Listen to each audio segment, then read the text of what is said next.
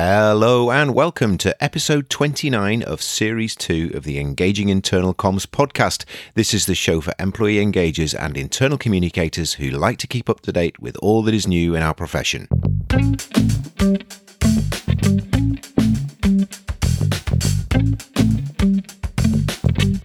My name's Craig Smith from The Big Picture People. So we're getting towards the end of Series 2 of the podcast. Next week, the next episode, which is episode 30 of this series on the 23rd of November, will be the final episode of this particular series of the podcast. And that's an interview with Jen Sproul from the IOIC. Jen is the lead of the IOIC, and Jen is going to be telling us all about what we've learned in internal communications and in engagement in 2021, and summing up quite nicely, I think, some of the lessons from 2021 and looking into 2022. What can we expect? What are some of the things that the IOIC are going to be prioritizing and looking at? And consequently, what are we as an internal communications and employee engagement community going to be looking at as well? So that's what we've got coming up on the 23rd of November. After that, what we're planning to do is to put together a few shorter, what we're calling magazine episodes. And what we'll be doing there, these won't be fresh, new interviews, but what we're going to do is curate some parts of previous podcast interviews where we have common themes, things that have been talked about across different interviews in different contexts, and curate those together into some shorter magazine episodes for you to listen to. So you're still going to be getting the podcast appearing on your podcast flow, on your podcast stream, however you listen to the podcast, but it won't be fresh single interview programs. It's going to be shorter 15-20 minute episodes with me just knitting together a few different parts of interviews from the earlier in the series 2 and series 1. So I hope you'll find that of value. We will be back in January 2022 with a new series of the podcast and some fresh interviews for you. And on that note, if you have any particular topics that you'd like us to cover, anything you're really passionate about, anything you'd like to learn more about within the internal communications and employee engagement sphere, obviously, please let us know. If you go to engagingic.com, there is a form there where you can either anonymously, or you can tell us who you are, tell us what it is you'd like us to cover. If there's any particular topics that you think that we could cover that you would find interesting, or conversely, if you yourself would like to appear on the show, if you'd like to be an interviewee on the show and you have something that you'd like to share with our community and you think it will be of value, then let us know what that is. Get in touch with us again at engagingic.com via the feedback form or the comments form there, and let us know what it is that you'd be looking to talk about, or that we ask that it is informative. It's not just purely self-promotional, but within that, and if it's relevant to our community, we'd always be interested to hear what you have.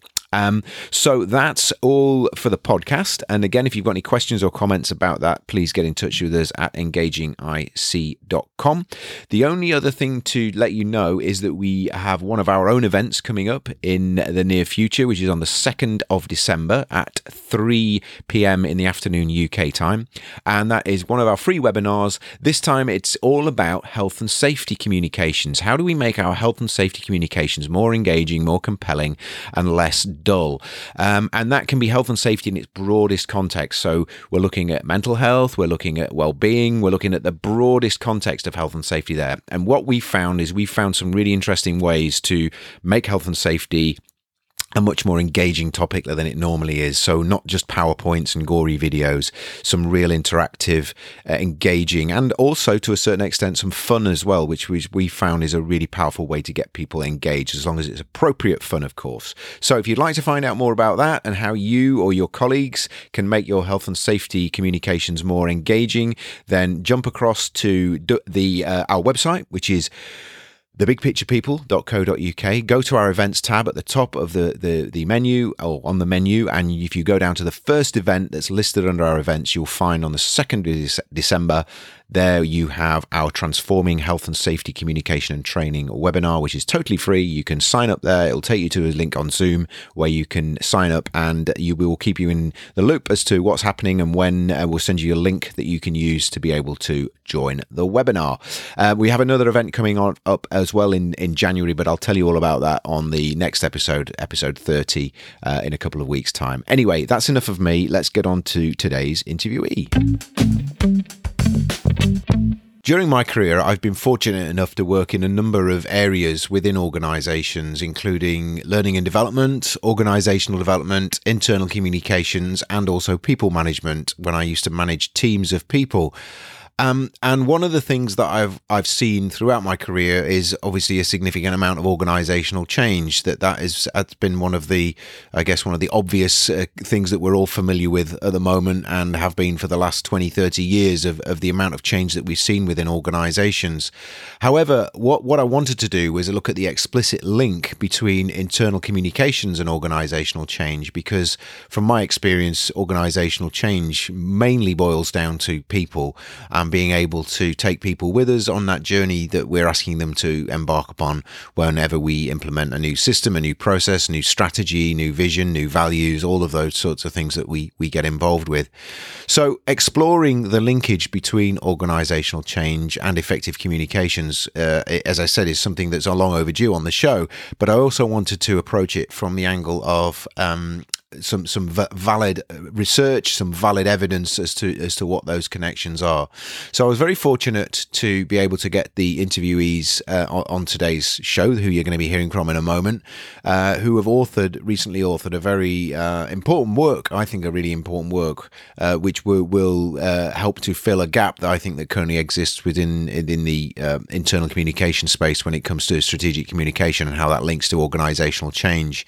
So they're going to be telling us all about that connection between change and internal comms, what we as internal communicators need to be focusing on, and how we need to be building our change management capabilities, not just our internal communications capabilities. We're going to look at the importance of effective storytelling and how storytelling is actually one of the major tools that we can use when it comes to communicating organizational change. And then we're going to look at a theme that we've talked about on other shows in the past, this idea that if we want to be a trusted advisor, we need to be catching our leaders early in their careers and demonstrating to them the importance of internal communications in order that they will carry that with them and will be able to represent that importance in their decisions that they make further down the line. So a really fantastic interview today with two guests for a change, something we've not done before, and one that I hope you will find as interesting as I did.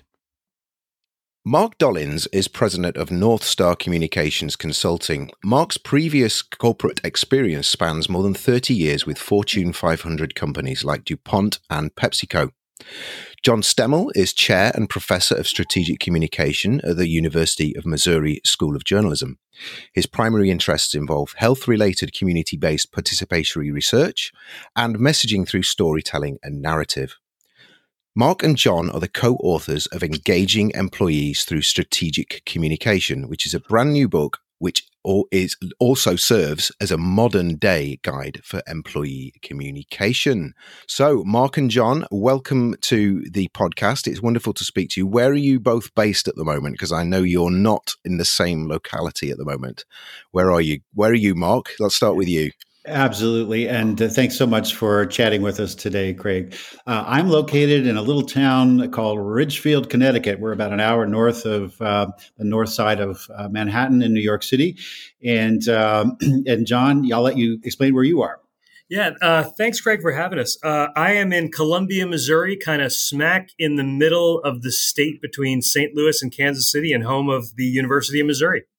Wow, wonderful. And it's always great. I think I think with Manhattan, everybody knows where that is in this side of the pond anyway, with our sort of European audience. And sort of if we were to draw a map of the United States, John and I stood sort of, which bit would it be? Is in the middle, the right-hand side, the left-hand side, the bottom bit? My US geography is not great.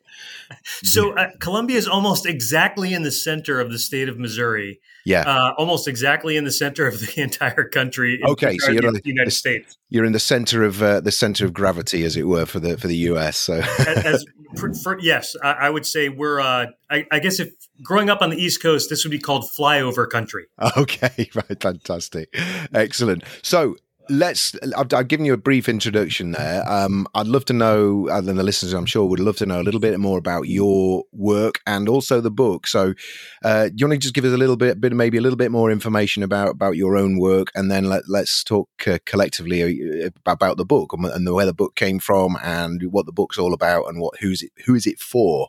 So, who wants to start off in terms of your work and what your primary interests are at the moment? Sure, I can start out. So, as you mentioned, I'm a professor in the School of Journalism. I teach primarily public relations and advertising classes. I teach our beginning public relations class. I teach our capstone class where students get to actually work on campaigns for clients and put together advertising plans that are utilized. We work with groups like Fox Sports, and we're working with Warner Media this semester. We work with a whole bunch of different entities, both local, national, sometimes international. And research-wise, I do a lot of work in health communication and science communication, trying to talk about the way messages are disseminated, ways to end miscommunication, and then with storytelling, how exactly do you tell these complicated technical stories in a way that the public can understand. Excellent. And we're going to come on to that later on, because that's definitely linked to the topic that we're going to be looking at. Thank you, John. And Mark, a little bit more about your work and what you're up to at the moment. Sure. So I left the corporate world. Actually, I left it twice, but I was called back in. But my consultancy these days is really focused on two areas. One is employee and change communications, and the other area is communications talent development. So I work with clients to help them articulate the competencies that are needed in their communication practice, and take a look at the talent that's there and how we can create development plans for the folks who are a part of their organizations.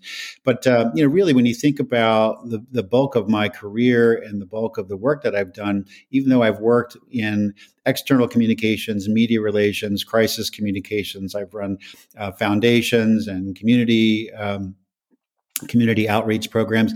The one consistency that I had in all of my corporate work has been a focus on employee communications. So as we think about the work that went into the book, it really, I believe, is the culmination of what I've learned in my 35 plus years in the world of employee communications, and what research tells us work, which is why John has been such an amazing partner to work with me on this. Yeah, and yeah, that leads us nicely onto the book, and yeah, I mean, I've had a chance. I know it's not available in the UK at the moment. You very kindly shared a few pages with me to have a look through, and it's really a really thorough piece of work. Fantastic. And thank you. Yeah. So do you want to just give us a quick overview outline of how the book's structured and how you envisage readers using it? Yeah. So it was a case where Mark and I sat down, and his experience is unparalleled, and he brought the heart to the book is kind of the way I think about it. And so we wanted a book that would work both if you were a practitioner in the field as well as a student trying to get into the field. And so it's set up in a textbook kind of format. So, we start out with, here's what the book's about, a little bit about history. We go into ethics, and then we kind of talk about different elements of the job, competencies, storytelling, measurement, and then kind of end the book with where exactly, talk about change elements within the industry, and then where is the industry going? Yeah. And like I said, it's a really nice mix of all of Mark's experiences, everything he's learned in his decades in the field, and then we bring in a lot of research. So everything that we say has been validated through studies over the years. So we think it's a really nice balance.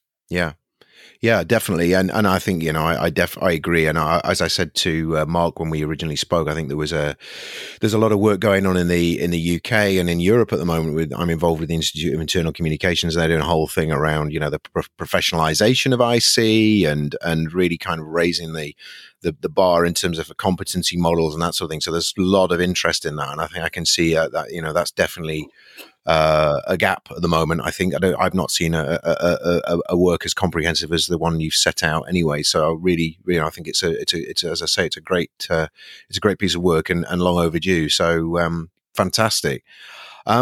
We'll talk a bit more about the book as we talk about as we go through the rest of the interview. And I think really we've got so much breadth of experience, metaphorically anyway, around the table. There's so much we could talk about. But I think for this interview, I really want to focus on an area that we've not covered in the 60 or so episodes thus far, and that's the real explicit connection between organizational change and internal communications. And as we kind of talked in the preamble, just before we started recording, we were talking about change, and it's certainly something that I came to internal comms because of an involvement in change, rather than I kind of was doing internal comms and realized a lot of it was about change. I think the two, for me anyway, are kind of almost intrinsically linked. But I'll be really interested to get your view on why are we talking about organizational change and internal comms in the same breath, and what is it that makes these disciplines so closely connected with each other and so essential for each other, I guess. I don't know who'd like to start on that. I can start on this one. It's something Mark and I have talked about a lot, and it's really, we're talking about the last 20 years may have seen more change in the industry than the previous century. And it's everything from stakeholder expectations to customer needs, employee growth. What exactly do shareholders want from a company? It's from every possible direction, and then you throw in the other change, the technical changes, everything from the rise of the internet and social media to AI and blockchain. So we're talking about a case where the one constant in the industry is change right now. Yeah. And absolutely. And I think no more than the last 18 months, where I think we've probably managed to compress about 4 or 5 years worth of change into a third of the time, if not more. Absolutely. Yeah. And so, yeah, absolutely. I don't think there's any denying that there's been a phenomenal and, this kind of exponential increase, and, the whole VUCA acronym of volatility, uncertainty, complexity, ambiguity, connecting that then to the comms arena and the professionalization of internal communications and the link between internal comms and change. Mark, do you want to pick up on that? Well, as John said, change is central to everything that we're doing these days. And whether a company is going through digital transformation or, to your point, Craig, new work arrangements as a result of the pandemic, cultural change, the traditional merger and acquisition kinds of activity, they're not going away. In fact, it's only going to gain in volume and in scale. So what we see happening is that general managers and our HR partners are jumping in the deep end, I think, with both feet in terms of learning about change management and practicing it. And I always want to draw the distinction between change management and change management communications. I think many of us in the world of employee communications have been pulled in at times to say, hey, we have this thing that's changing and we need you to communicate it.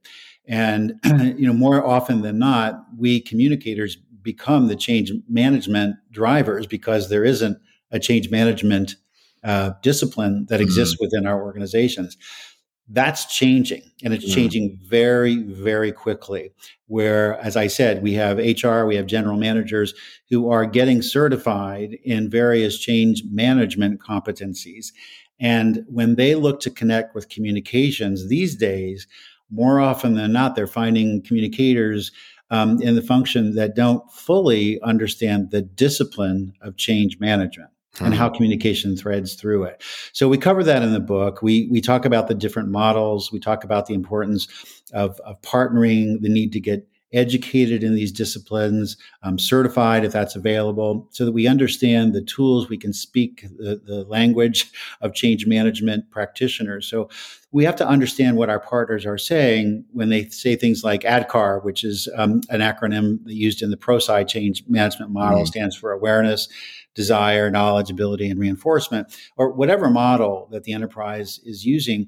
when we as communicators understand these disciplines, we can lend to the speed of which our communications can work, and of course the efficiency, because we're on the same page, we're talking the same language, and we're using the same kinds of disciplines that our change management counterparts are using. So there's an inextricable link now between the importance of change and the importance of employee communications. Yeah. And I know when we spoke originally, you'd said, I think, I'm going to paraphrase, you'd said, as IC professionals, if they don't understand change management, they're going to get left behind. And I totally agree. And I think for me, there's an important distinction here, which is what I would say.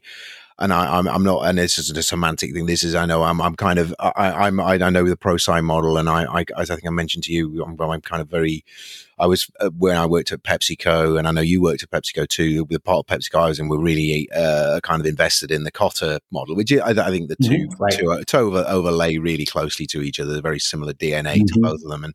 And the whole, for us, the kind of thing was, the leading change versus managing change. So for me, the managing changes, and I know this is again, it's a semantic thing, and it's not how everybody interprets it. But the thing there was a lot of change management was about that kind of nuts and bolts project management. It was the Gantt charts and that sort of thing. Whereas for me, it was the softer side of it was where the leadership element came in, which is, kind of then sense of urgency, which, correlates, I think, with awareness and desire with ADKAR and the third and fourth stages of Kotter's model, which is sort of, create the vision and communicate the vision, which is all about communication, and it recognizes that we're taking people through an emotional process here, not just a sort of rational, market says this, we've got to do this, so forth. It's binary, we just need to start, and I always used to say, I think there's a famous quote, I can't remember where it came from, but, the soft stuff is the hard stuff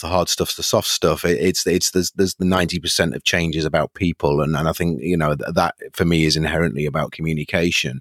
I mean, from your experience with model, whether it's ADKAR, as we've said, or whether it's Kotter or whatever, is it the case that there are certain stages where communication is important, or is it actually, they're intertwined? You can't separate the two; they're just one and the same, and you've got to be looking at it holistically. Is that your take on it? It is, Craig. I mean, what we're inevitably talking about is this is the human side of change. To your point, it's like we're in every part of the process, even in creating an awareness of the need for change. It's different than saying, okay, I'm aware that we need to change, but that doesn't mean I have the desire to do it. So I'm kind of following this ADKAR model.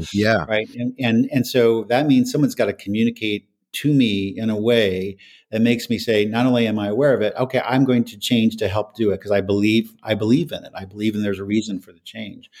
And then, we move into a lot of the training and development areas around, okay, so even if I'm aware and I believe that there's a reason to change, do I have the knowledge to actually do this? Maybe I need to that's a communication, component as well. And then of course, nothing ever happens with one communication. Reinforcement is a really critical part of any change model, be it ProSci or anybody else. So every part of the change process, no matter what model you use, is connected to communication. So I always say communications is the thread. It's the tie that binds the whole effort together. And if you don't have those pieces connected together, you more than likely will not succeed in your change efforts. Yeah. Right.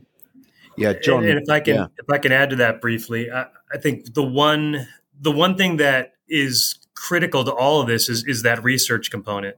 Yeah. Making sure whether it's an internal or an external audience, you're doing those pulse surveys or polling, or you've got the feedback loops that allow you to get a sense for what's going on with the people that you're trying to serve. Again, whether it's internal or external, and letting that research help guide the effort. Right.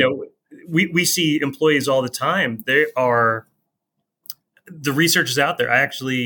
We actually had Richard Edelman here visiting yesterday from Edelman, and he was talking about the trust barometer. And that more than ever before, companies are actually the most trusted group of all communicators, far more than the media, far more than anybody. And they've got a real chance now to to make that change. It's just a matter of, are they going to look at the research? Are they going to make the right steps? And are they willing to take that step to begin with? Yeah. Yeah. It's really interesting, isn't it? Because I guess you sometimes hear you look at the Gallup data and how many people are engaged and disengaged, and that's never seems to change. But I do think you're right. There is a vacuum of trust at the moment, isn't there? And I think there is an opportunity for organizations to show authentically that, what they're about, and that they care, and that they're not just saying it just to kind of tick the boxes and get the get the sort of the awards and the silver stars and all that sort of thing. So I think it's definitely an amazing opportunity there. One thing I'm interested in, and I know we kind of hadn't necessarily put this in our show notes that we were going to talk through, but I think one of the things that always comes out for me in where I see really effective change communications done really well is where it is driving personal accountability. And I think ProSci and ADKAR do that really well, because with a desire there's a kind of it's a choice. If we can't make you want this, but we can give you all of the kind of the data and the evidence and the kind of we can show you why we think this is the right thing to do. But ultimately, if you don't want to do that, then maybe this isn't the right place for you. And I think that building that personal accountability is really important, because I think a lot of change communications sometimes has the opposite effect. It's actually making us wrapping people in cotton wool and making people feel as though everything's fine and great, and you can just it's almost like disempowering. It's almost maternalistic. I mean, what are your thoughts on that? And I'm just I know I've plucked that one out of the air and we hadn't kind of planned to talk about this, but when you were talking about it, it just struck me that for me, where I've seen it done really well, it does drive that personal accountability. I think there's two things here. The first is that kind of accountability happens not on an enterprise level through communications, right? So when we think about strategically engaging employees, we have to be thinking not only about communicating to the full enterprise, but empowering leaders and supervisors to have those direct one-on-one kinds of discussions with their team members or with their teams. So I think that's really critical, is that we can't expect that broad communications will get people to move the dial on their own. It simply sets the stage for them to entertain, okay, how would I support this level of change with my own work and my own job? Yeah. I think that the second thing is that this is really about, as we said before, the emotional side of change, and we as communicators have the responsibility of helping connect individual and team activities to this broader picture. And so John talked a little bit about storytelling as one of the chapters in the book. And the way we approach it is not just, what is a good story and why are stories important, but it's how do you use what we would call a master narrative to help connect all the independent threads of change into this, here's what we're going after. So I think those are two elements that really help bring or foster individual accountability and engagement in the broader change picture. So I always say, we're going to have the story, and the story is the master narrative. And then we have many, tens or hundreds of A stories, right? The proof points. Those are the individual change initiatives, but we have to connect them to the story so that it begins to make sense. And otherwise, it's just a lot of activities that are being thrown at employees, and they don't understand. And when you get overwhelmed and overloaded, you tend to check out. So I think those are a couple of things that really help support individual engagement. Yeah, I want to come back. I want to come on to that. And I was going to skip. We were going to talk about capabilities. I think we can probably cover that at the end, because I think that's maybe a good thing to conclude. And I do want to move on to storytelling, because I think that's a nice lead into it, Mark. And yeah, I agree. I mean, one of the things, that's what my company does with the big picture approaches. We kind of show that, we call it the lid of the jigsaw box, is how all those bits fit together. Because often, you're faced with a pile of jigsaw pieces on the table, and you don't know where everything connects mixed together, it's overwhelming and confusing, and you just tend to focus on your own little bit of the puzzle and ignore the rest around it. I know that's an area of your interest, John, and your research. Let's just move on then to this. The building on what Mark's just said about this kind of almost like this master narrative, and then the sort of the sub stories that feed into that narrative. Could you just talk a little bit about that, the significance of that, and also practical ways? Because I think I see lots of webinars and blogs about we need to be great at storytelling, but I think there's a difference between telling a great story as an individual, but also then telling a joined up, connective, single, kind of coherent story within an organization. Do you want to just build on some of those thoughts, John? Because I know that's your area. Yeah. Yeah. I mean, I talk about in my classes all the time that, there's stories that you want to tell to create change. And there's stories you tell just for popularity, and popularity is nice, but it's not going to create any kind of lasting effect. It's not going to move the needle at all. And what you want with your stories is, you're trying to inform somebody, you're trying to raise awareness, you're trying to create behavior change. You want your stories to do something. And I think what's really important, and what places need to do more of, and I found this a lot with on the health communication side when I talk to folks at hospitals and other organizations, they're not really listening. And they need to be listening to the people who they are serving and the people who kind of serve them. So again, internal and external audiences, what's important to them? What do they need? What do they want?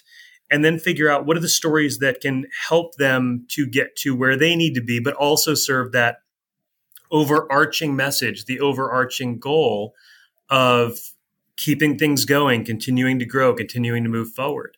And I think for employee communicators, it's finding that ear to understand those conversations and know when they're hearing something that's really poignant and important. So, finding those stories that will drive action. So we can, do things like spurring sales and shaping a news release or getting stakeholders to comment. And then, it's also feeding the beast. We all know about how that goes, whether it's an internal newsletter or social media or the website. We've got to have content. And there's just a wealth of content at your fingertips if you're willing to listen and look for it. Yeah. Yeah, absolutely. And either of you, Mark or John, when it comes to getting that story, because you said, Mark, there's there has to be a coherent, consistent story. If I get one story from one person and then I get a different story from someone else, that's probably less helpful than having no story at all. Perhaps, I don't know. What are some of the challenges that organizations face and that internal communicators can help with when it comes to, I'm not going to call it a single version of the truth because that sounds too kind of Orwellian, but this kind of this sort of consistent joined up narrative where our noses are in the same direction and it's not just a kind of silo perspective on the story. It is that consistent broader narrative. What are some of the things that organizations need to be doing there to be effectively getting that one story together? Well, I think there's quite a few things. Number one is helping them create that story. So I'm actually working now with a client that's going through a significant transition, and really helping them connect the dots. Right. So they're already into the change process, but without the benefit of a master narrative that says something about why we're changing, what's in it for employees. And in a compelling way, right, that engages, as I like to say, heads, hearts, and hands. So that's the first thing. But creating a story is not the beginning and ending of what employee communicators can do. Their next role is to help the organization understand how to use it, right? How to use it in day-to-day communications, how to empower leaders, for example, to be better storytellers. So there's two things there. One is like, most of us aren't born as awesome storytellers. We kind of have to learn it. And in most of our lives, there's probably a couple people that we go, oh my gosh, what a great storyteller. But there's a reason that person has become a great storyteller. It's because they've really focused and understood, they've come to understand what makes a great story and how to tell it. As communicators, part of our job is to help people become better storytellers, right? So in many cases, they're aware of anecdotes in their own organizations that support their efforts to change, but they fall flat when they tell them because they don't know how to tell them in such a way that makes it personal and makes it real, makes it authentic for those who are listening. So we can help leaders learn to become better communicators and storytellers. And then finally, we as employee communicators can get better at telling stories as well, right? And we can also get better at using those stories consistently as we come across them or as we dig for them or mine for them in our ongoing communications. I think some of us tend to get the first story right, and we rest on that for a while and let it go. But a good story for change is one that has a lot of shelf life, and not that it won't change or adjust over time, but it really is that North Star that we use as our guide for communications over longer periods of time during the change efforts. Yeah. So something you said there was really interesting, and again, it's a bit like, a lot of people say I can't draw. I'm not creative. I think actually, I'm not disagreeing with you. I think actually we're probably born to be quite good storytellers, but we kind of have it educated out of us by by school and by our experience in business. And actually I think often we can help people uncover that latent skill. I think if you look at human history, 95% of it is born around good storytelling. That's how our knowledge was passed down, wasn't it, for most of our many of us join the world of corporate communications from the world of journalism, and so we're natural storytellers from that experience. I certainly found in my own career that the longer I got away from it being the field of journalism, the less I was practicing the great things in storytelling. So I think in the book, actually, we talk about the science behind this, which is quite interesting. It's based off a lot of research that a professor at the University of Florida did. His name is Norm Holland, about what happens when we hear the words, I'd like to tell you a story, and then it activates the limbic system of the brain, which tends to create order out of chaos. And that's what stories do, right? Create meaning. And so, when we start with that, even in the book, it kind of creates a firm foundation of reminding us, and by the way, giving us ammunition to talk to executives about why we want them to become better storytellers. So it's a real thing. It's a physiological response to the words, I want to tell you a story. Yeah. And we use a technique, which isn't, I'm not saying it's rocket science, but, it's almost...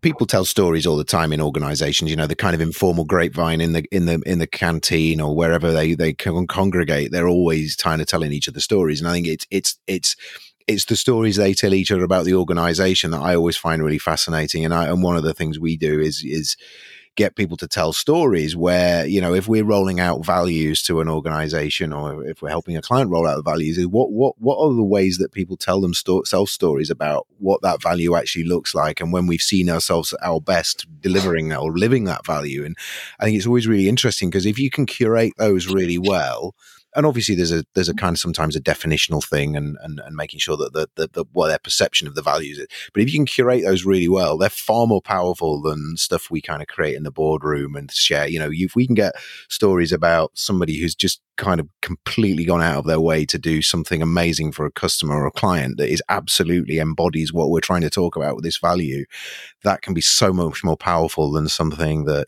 we've kind of carefully crafted and got the internal comms to sort of proofread and edit and almost vanillaize sometimes. I think that, it's sometimes it's capturing and curating those that can be a real powerful moment.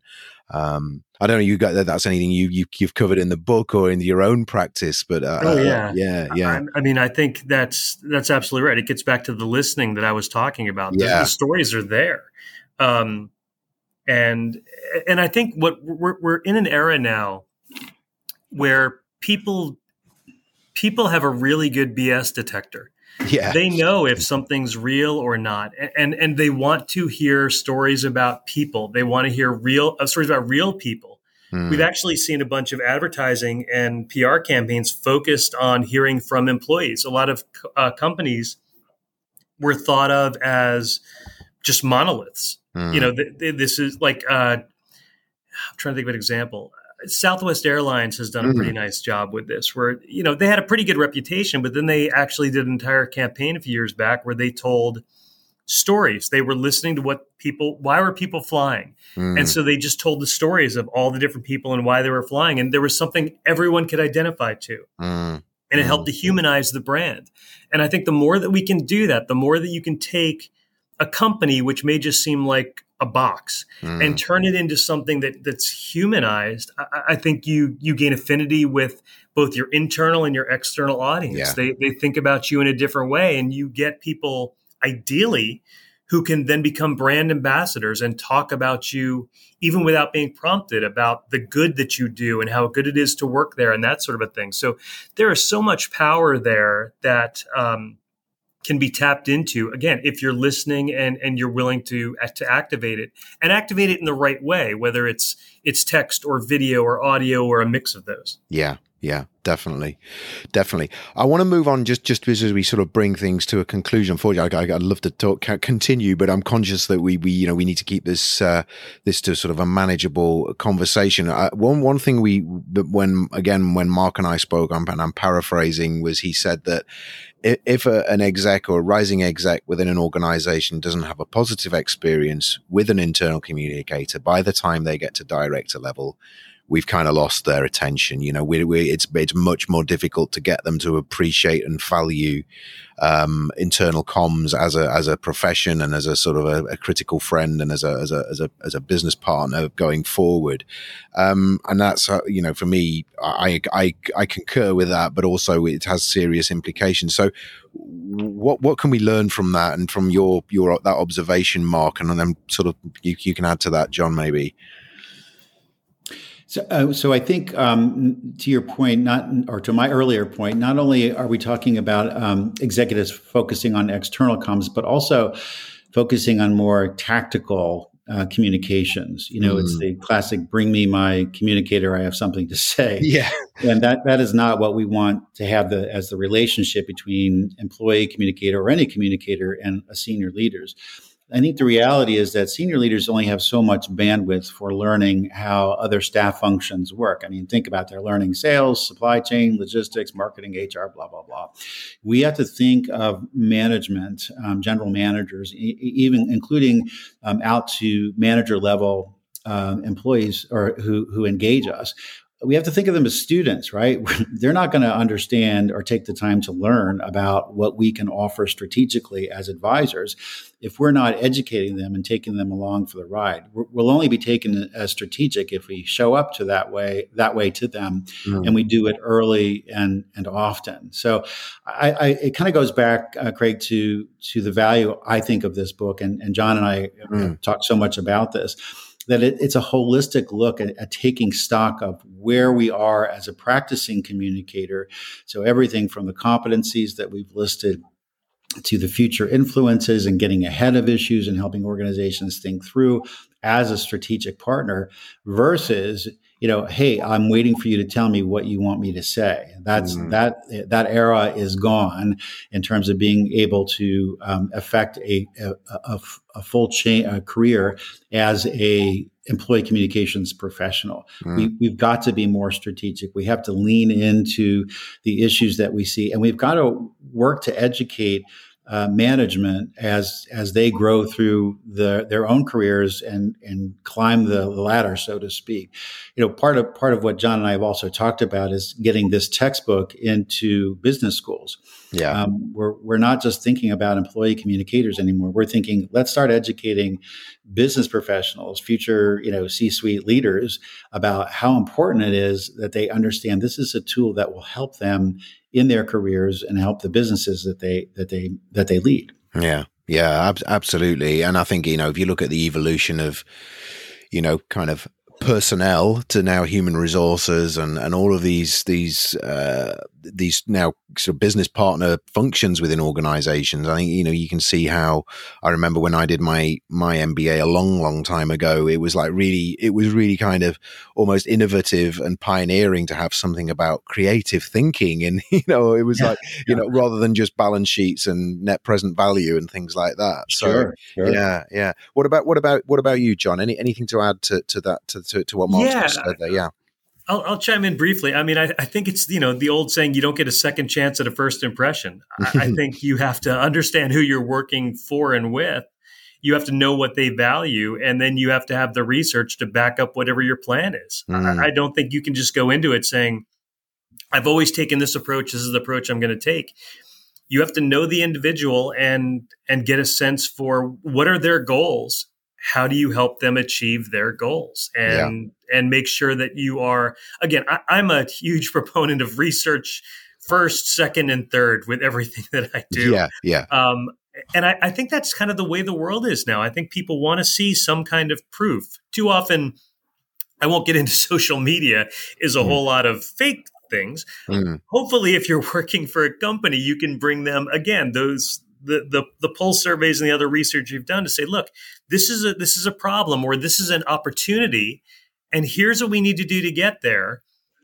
And hopefully you're working to empower your director level folks to get there. And look, if it's very simple. If you make somebody look good, they're going to want to do more of it. Exactly right. Yeah. Absolutely, yeah. I mean, I know, Mark, you and I kind of share. I'm not sure which part of the business you worked in, but I kind of earned my apprenticeship in management in a food factory, and I think no more there were you kind of attuned to the fact that how important communication was, because if you weren't kind of promoting a positive communication, the vacuum was always filled by other stuff, and that's not to say PepsiCo was a negative company. It wasn't in any way. It was a really fantastic company, fantastic workforce, but it kind of taught you that how critical it was to be an effective communicator, to be a decent manager, to be a decent leader. You had to communicate well. And that for me kind of, and I think it goes back to what you'd said, is if you haven't had that experience and you just think you can, manage just by keeping an eye on the numbers and the, and the KPIs and forget you actually have to communicate with people and interact with them as human beings. I think it's very difficult then to turn that ship around, I think. Yep, exactly right. Yeah. Okay. We skipped one question, which we maybe we can just cover very briefly before we wrap up. Which was, I had a question to you about building capability in change and internal comms, and I know you mentioned in the book there's a kind of competency framework, and I know we talked, Mark, about different other competency frameworks I was familiar with. Just to kind of wrap things up around that kind of topic, is there what you mentioned ProSci, and there are other brands exist out there if people do want to do it. Is it that you need to, at the moment, you need to skill up in two different ways? You need to think, I need some IC skills, I need some internal comm skills, as some change management skills. What is it? How can people build their capability? How can organizations build capability around that, both formally and or sort of informally? I know it's a very difficult question to answer briefly, but I don't think you've got any tips or thoughts on that. I think it begins with understanding, how does your organization approach change? There are some organizations that have adopted a particular model, and we've talked about some of those. And if that's happened, then I think employee communicators need to find the center of excellence, or whoever is leading that those change discipline development areas, and become a part of that team. So that's step number one. If there isn't an existing commitment to a particular change methodology, then I think it's up to the employee communicator to probably find a partner. Typically, it's going to be in HR, because that's where most companies, if they're beginning a change management practice, they're going to find and create a center of excellence, typically in HR, and then often they'll kind of deploy that out to their operating parts of the business. But it's an opportunity for employee communicators to actually step in and be a leading voice in this process, versus being brought in or being dragged in at some point later. Yeah. So get in front of it, I guess, is the recommendation that I would make, and then understand why is this important. So the chapter in the book talks about the evolution. There's a whole chapter on the evolution from employee communications to employee engagement. Yeah, and it's all about change. Yeah. So I think there's a lot of good data in there that supports why this is important, and there's a couple of different ways that you can get started. Excellent. Anything to add to that, John? I think he summed it up quite nicely. Yeah. Brilliant. Well, we've got a couple of final things just to cover before we wrap up. But I mean, just to say thank you. I mean, I think it was some really interesting information there, and obviously the book is really kind of pivotal to pulling all of this together. But I think that it's been really great for us to be able to bring this to our audience, because I say it's something we haven't covered before. Whereas it's kind of been implicit in a lot of things we've talked about, but not explicit in terms of actually seeing change management, change leadership as a competency that sits alongside that internal communicators absolutely need to be aligned with, and then as a sort of a not an aside, but as an additional layer around that, around how the importance of story and storytelling in that building that change narrative, I think is incredibly valuable and a wonderful thing to bring to our listeners. Just before we talk about the final sort of how people can get in touch with you and how we can get hands on the book, I kind of pre-warned you about the fact that I always ask my interviewee, normally I've got the two of you this time, interviewees, something that people who work with you and know you reasonably well may go, oh right, I didn't know you did that, you were into that, you kind of did that when you were younger, whatever it is, something that you're willing to share, obviously with a worldwide audience, and but I don't know which order we want to do it in. So I'll ask the question and then I'll let you decide who's going to answer. So please, something that we your colleagues, your friends, your family maybe don't even know about you, but you're willing to share with us. Who's going to go first? I guess I can go. That's John. Okay. I will say my family knows about this, but most people don't. I was actually a huge tennis player back in the day. I played in high school. I played at university, and then played quite a bit after that. And dream was always to be able to play on a grass court at Wimbledon. So still hoping for that whenever the pandemic ends. Not like in the tournament, just on a court would be plenty. But yeah, it is a passion of mine, and something that I've done for the last, I guess, 40 years now. Wow. But yeah, just huge tennis guy. Yeah, my wife's been to Wimbledon about 3 or 4 times, but to watch, not to play. But I'd take that. Yeah, but so did you? Have you played anyone we may have heard of, or would you? Oh no. Okay, okay. I'm not going to. I was never that good. I played at a small university, but it was some of the best times. Just getting to be out on the court, and it's great because you can be you play solo. I mean, with singles, it's on you, but you're still part of the team. And for me, it's the perfect mix. Yeah. As someone, I think tennis always is one of those things where you when you watch it on the TV, you think, oh, that looks really easy, and then you kind of put and I've lost innumerable tennis balls whenever we played with the kids. It was like, Dad, stop hitting it so far. But no, excellent. No. So that's brilliant, John. Thank you, Mark. Over to you. Yeah, so mine is similarly a sports related activity. I don't think most people would know that I am a 3-time USA national title holder for amateur wrestling in a master's level competition. So This is where you compete against people your own in your relative to your age group and your weight. And I actually won my 3rd title this past April. And I'm also a USA Wrestling, which is the national governing body of amateur wrestling, not the professional off the top of that guy, but body of amateur wrestling. And I'm a silver certified coach. I coach at a couple of different clubs, so probably not something most people think about. The communicator.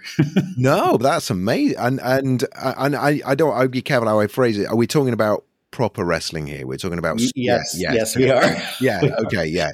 Absolutely. Yeah. So these are competitive, matches, as you would see, in collegiate or high school competitions here in the U.S. And there's different styles for the Olympics as well. Yeah, definitely, and incredibly, physical and strong sport. I've seen the kind of WWF, and I've seen the proper wrestling, and I can see there's a miles of difference. Big difference. Yes, big difference. Big difference. Yeah, I think a promotional match with Hulk Hogan for the book sounds good, though, Mark. Yeah. All right, set it up, John. We'll go. What a great publicity stunt! You'd probably be able to beat him. I mean, he's I don't know, yeah.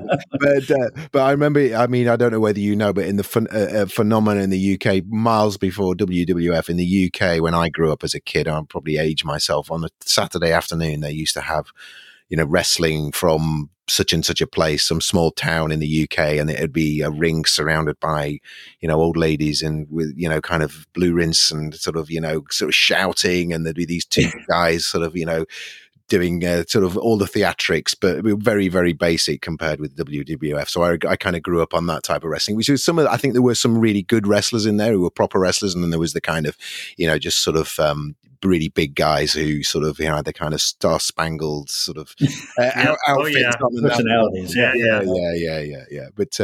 But that's fascinating. Well, I didn't expect that, and that's definitely two firsts for the show, and two for the price of one. So that's brilliant.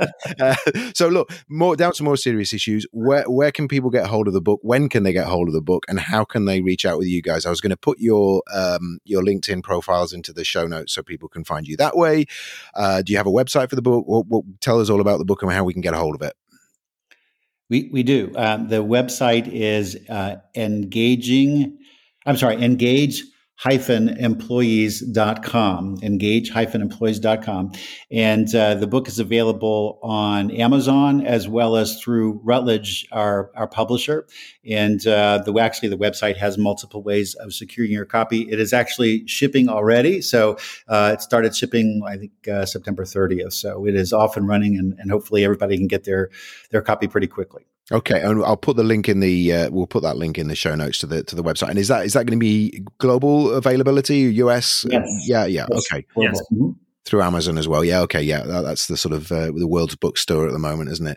And everything else store. Great. And okay to share your LinkedIn profiles. I don't know whether you guys have any personal websites, or you're more happy to put links into those as well if you wish. I mean, maybe you can read them out, or we can just stick them in the show notes. It's up to you. Sure. LinkedIn's great.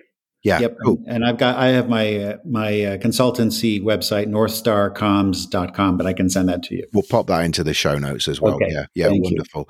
Well, look, I've really enjoyed that conversation. I was really looking forward. I look forward to all of my interviews, but to cover an area we've not covered before, and to be able to talk to you about a body of work like the book, and I genuinely, I think there's a big gap in the market for a piece of work like this, and I can see lots of opportunities, and I said to you, Mark, I've got a few contacts that I'll put you in contact with, aside from the this conversation. Well, Craig, I can't thank you enough for your interest in the book, for this wonderful conversation, and really for helping us spread the word about what we hope will be a tool that everybody can use to get better at what we do. Yeah. Appreciate the time. Yeah. Okay. Yeah. And thank you guys, and stay safe, and hopefully looking forward to the end of this year and a good start to 2022. Sounds Amen good. to that. Thank you, Craig. Yeah. Thanks, guys. You. Take care. Thank you. So, thank you very much for listening to Engaging Internal Comms. We hope you found this episode useful and interesting. We'd love to get your thoughts about the show, and any questions you have or ideas for topics that you'd like to maybe cover in future episodes. You can email us at info@thebigpicturepeople.co.uk, or you can get in touch with us via the contact form at engagingic.com. You can also sign up for our mailing list there, and we'll send you relevant news about the show, future episodes, and we'll also let you know about anything interesting we found out about internal communications and employee engagement. If you like the show and you haven't already done so, please subscribe to it via your podcast service. And you can also subscribe via the links on our podcast page, which again is engagingic.com. If you like the show, we'd be really grateful if you could leave us a review. And if you know anyone else who might be interested in the show or might benefit from it, please let them know. Please share it with them and share them with them the links to the show and engagingic.com. Thank you very much.